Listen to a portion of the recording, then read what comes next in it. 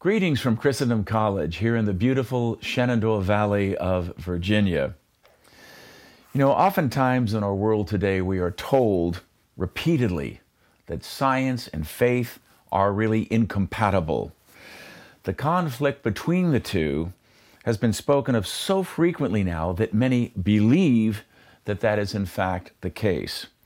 But as Catholics, we know, of course, that there can be no real conflict between faith and reason, between what we believe as Catholics and authentic science that is based upon reason.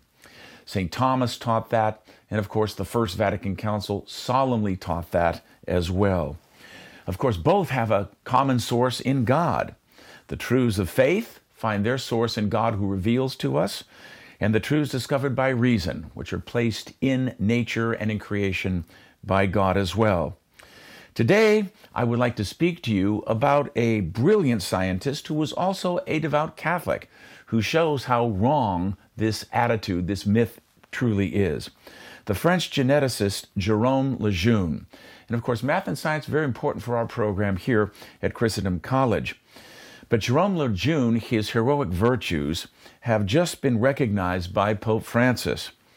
Kathy and I had the great joy of meeting his lovely daughter Anouk in Rome, where Anouk and I served together on the Pontifical Council for the Family. Jérôme Lejeune, who is now venerable, is certainly a man for our times and worth remembering and thinking about.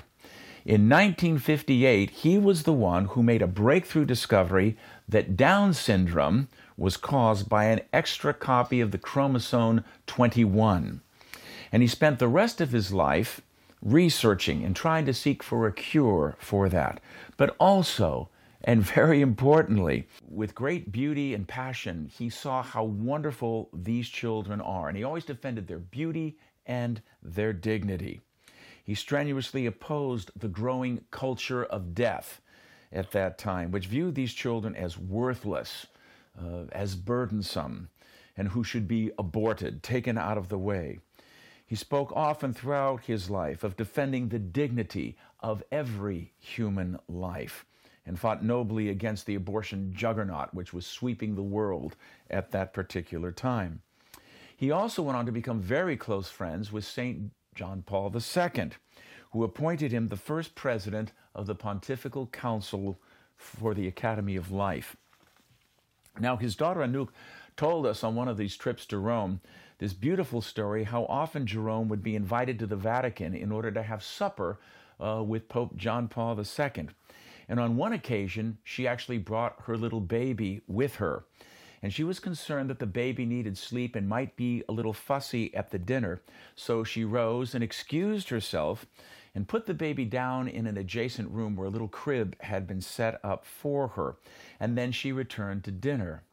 Shortly after she returned to the dinner was continuing, but John Paul rose and excused himself for the evening.